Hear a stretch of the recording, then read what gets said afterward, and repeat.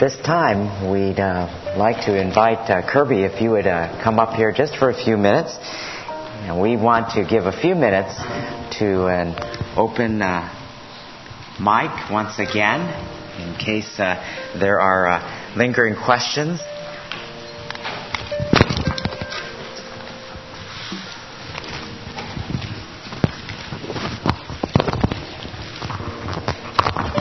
Anything's fair game. To our small groups, are there any questions that you might have? And if so, we'd be happy to answer them. I have to disclose I'm a political junkie. And then when I communicate with my brothers and sisters and ask them why they would vote for any Democrat president, and especially in the Chinese the Chinese background culture, they say because Bush took us to war. Yeah. I think we as a Christian we need to have proper perspective about the war. Otherwise, we lose every battle every time. So you want me to talk about the war, or? My question is how is our as a Christian, our perspective about the war. Do you think we should hold that off until tonight? Would that be better? I'll give a short answer now. It's so funny that you're asking that, because one of the radio programs we just taped was on the idea of just war theory, and I do have some of that in my book, but one of our guys actually did his master's degree on it, and I taped it, and our producer says, well, maybe it's a little too academic, but I know this is a smart audience, so let me go through it real quickly. And that is, really Christians over the years have had to try to think about war. Until Christians served in the military, it was no big deal. And in the first century, the second century, but by the time of Constantine, where all of a sudden Christianity became something that an average citizen might actually be able to practice and be part of society, that's when they started thinking about that. So first Augustine and later Aquinas began to say, okay, what are the criteria that you would use to go to war? And there are 7, 5 of which you would use before you go to war, 2 once you conduct war. And the first obvious one is that you only go to war as a last resort, if there are no other means. Now, there have been some that have said, well, the best example of that would be World War II.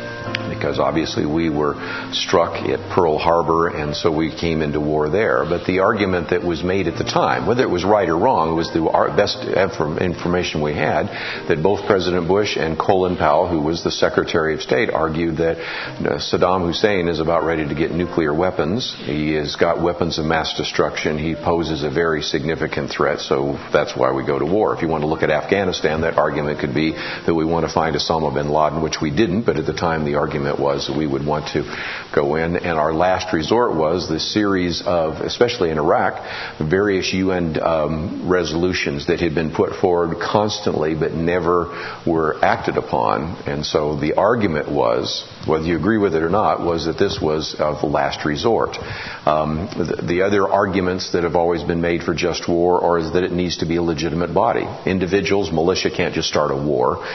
We have an organization called the government of the United States, and governments go against other governments. But of course that changes a little bit in our terrorist actions when you don't necessarily have a head of state. You have Al-Qaeda or you have Hezbollah or Hamas that are actually bringing war. So that's become more confusing in this modern world. But again, there are some reasonable criteria that we would use, and I think you could make a case that it might have been justifiable just from the idea of a just war. But then when you conduct war, there's a couple of others. One is the issue of non-combatants, that we would try to have non-combatant immunity. And so there was a lot of evidence to suggest that the military worked as hard as it could to try to limit and minimize the number of civilian casualties, where on the other side, the terrorists would actually try to maximize the number of civilian casualties. And then also that there would be appropriate means. You wouldn't nuke a place. You wouldn't use nuclear war when ground troops would be effective. And so those are some different kinds of things. If a bullet is sufficient, don't use a bomb. Those kinds of arguments. So those are some things that Christians have thought about in terms of just war. It doesn't necessarily resolve that, because you have Christians that can use the criteria to argue against going to war just as easily as you can use them to argue for it. So I think it is much easier when you talk about a just war to talk about World War II. By the time you get to the Korean War, the Vietnam War, Desert Storm, I think it gets a lot grayer. So I don't have a great answer for that, but at least we do have some ways to think about that as Christians. And it's interesting that you brought that up, because I suspect when this radio program does get finally edited right, it's going to be one of the more controversial ones that we've actually had on radio. So let's take another question here. I think we had some other hands up. Another hand? No? I guess I didn't. I thought I saw some hands. Okay.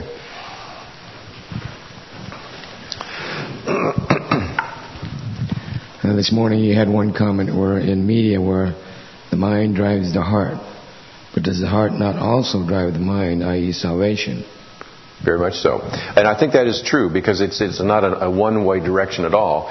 For example, oftentimes your heart is inhibited by something that's in your mind. I've said before, the value of apologetics is the heart cannot accept what the mind rejects.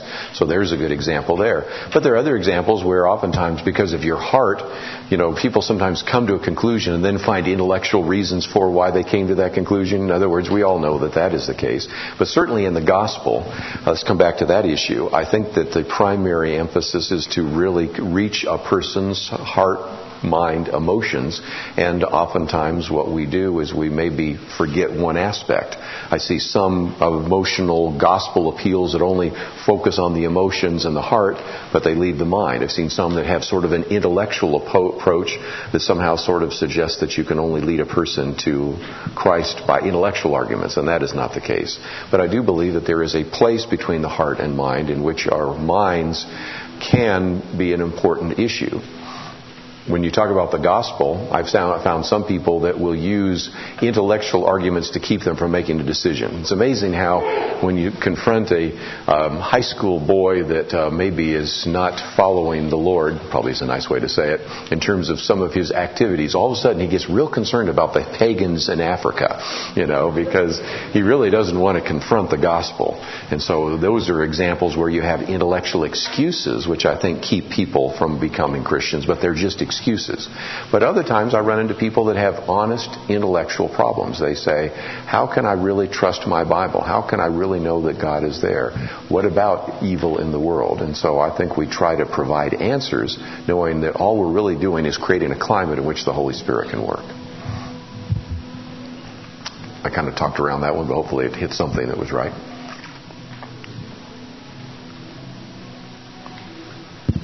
Since you gave that last response,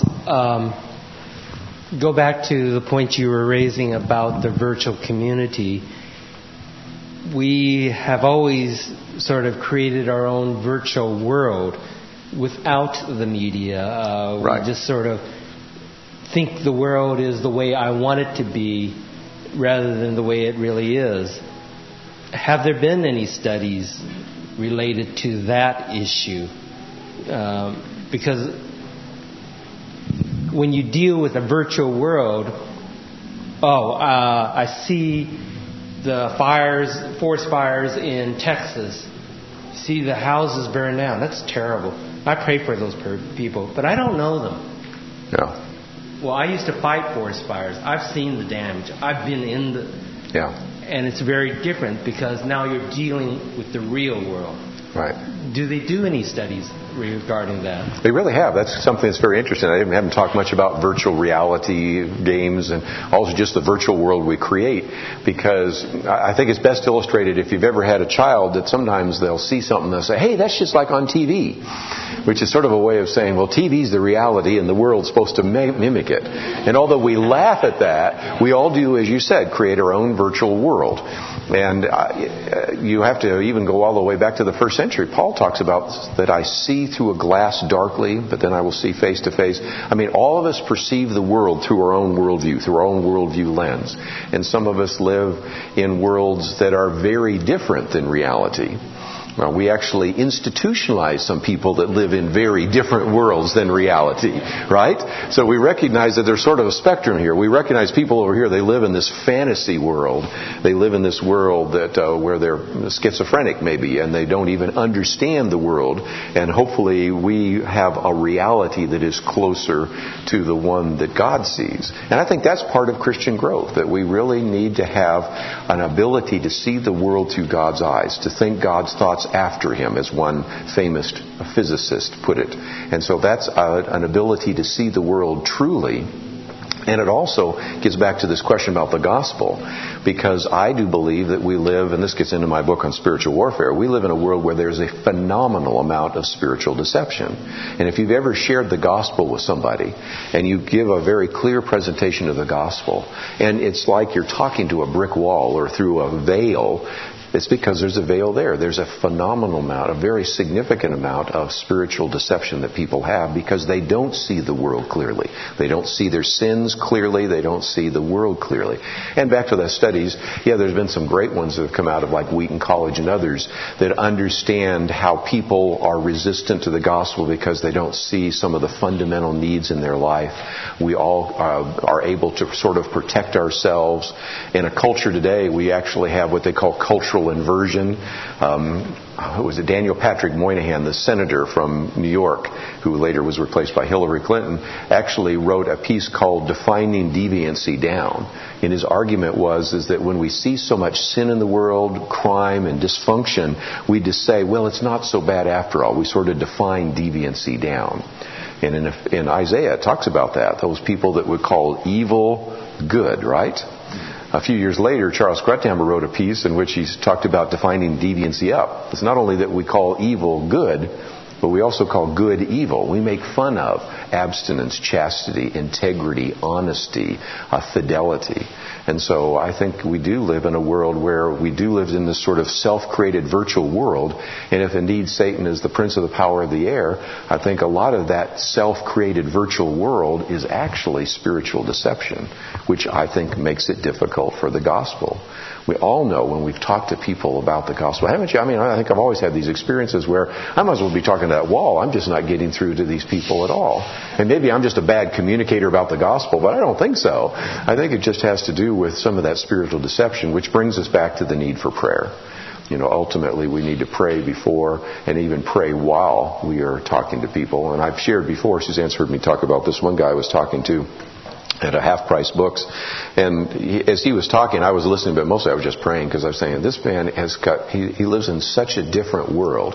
He might as well come from the planet Mars, because he perceives the world so differently, and words mean nothing to him. And I used some illustrations to try to help him understand that he had created this own sort of virtual world that made him almost impregnable to the gospel, made it almost impossible for the gospel message to get through. And at that point, I think that's a matter of prayer and fasting, because all my words weren't going to make much difference. But I did my best to plant that little rock in his foot so that maybe his virtual world didn't completely line up, and maybe caused him to think about how he would accept the gospel later on. I've never seen him since. I'd like to think that somewhere along the line he accepted the Lord, because his view of what the Bible is and what Jesus is and what salvation is and what spirituality is was so different than obviously what God's Word is. Do we have time, or are we just about out of time here? I think we have time. Mm-hmm. Don't want to take I know long. In our small group we came up with a question, okay. or there was an issue regarding yoga. Sure. Some churches have, you see them all the time on these Groupons or Living Social or Amazon.com coupons, and they're always advertising these things, and some churches have adopted yoga classes into their church buildings, etc. Can you comment on that? I certainly can.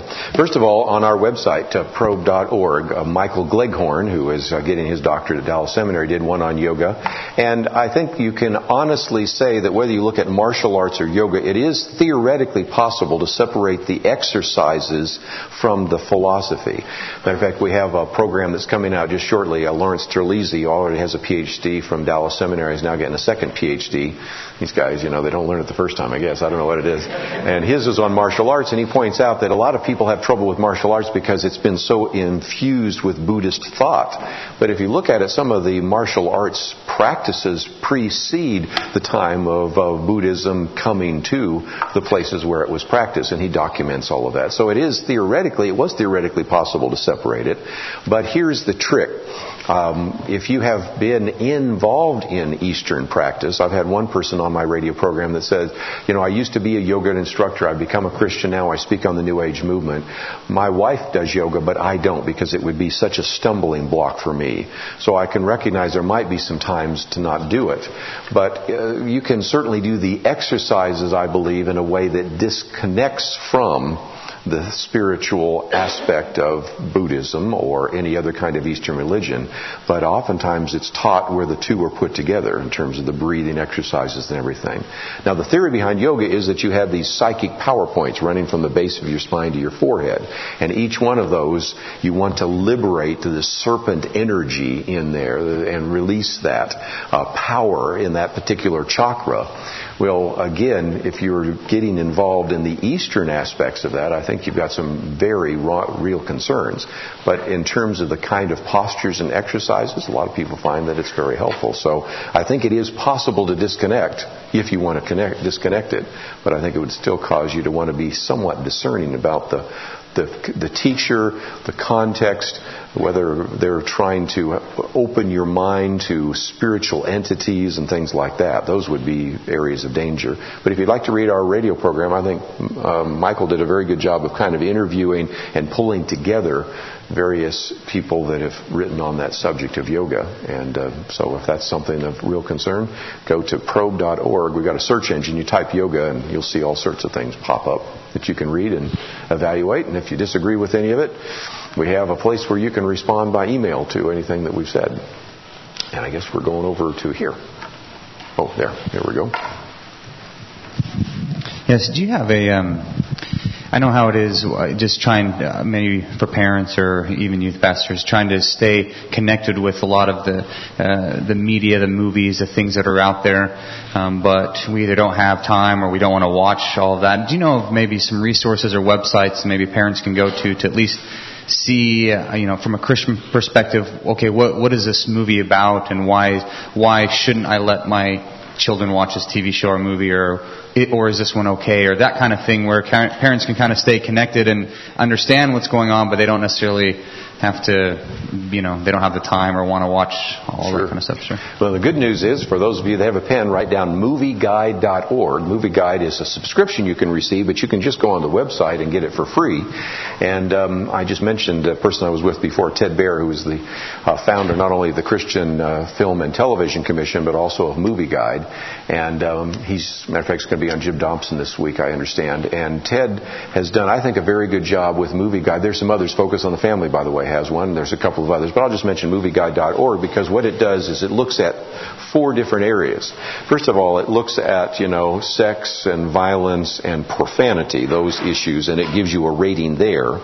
Then it looks at the worldview issues, because sometimes you can have something that is pretty innocuous, like some of these children's animated cartoons, but is giving you a heavy dose of pantheism. So on the one hand, it could be a positive in terms of there's nothing really objectionable, but in terms of the worldview it might. Or there might be the other example where it's giving you a Christian worldview, but it has some language that you might want to know about. Because I think we all, have come to the conclusion that these movie ratings aren't worth a whole lot, right?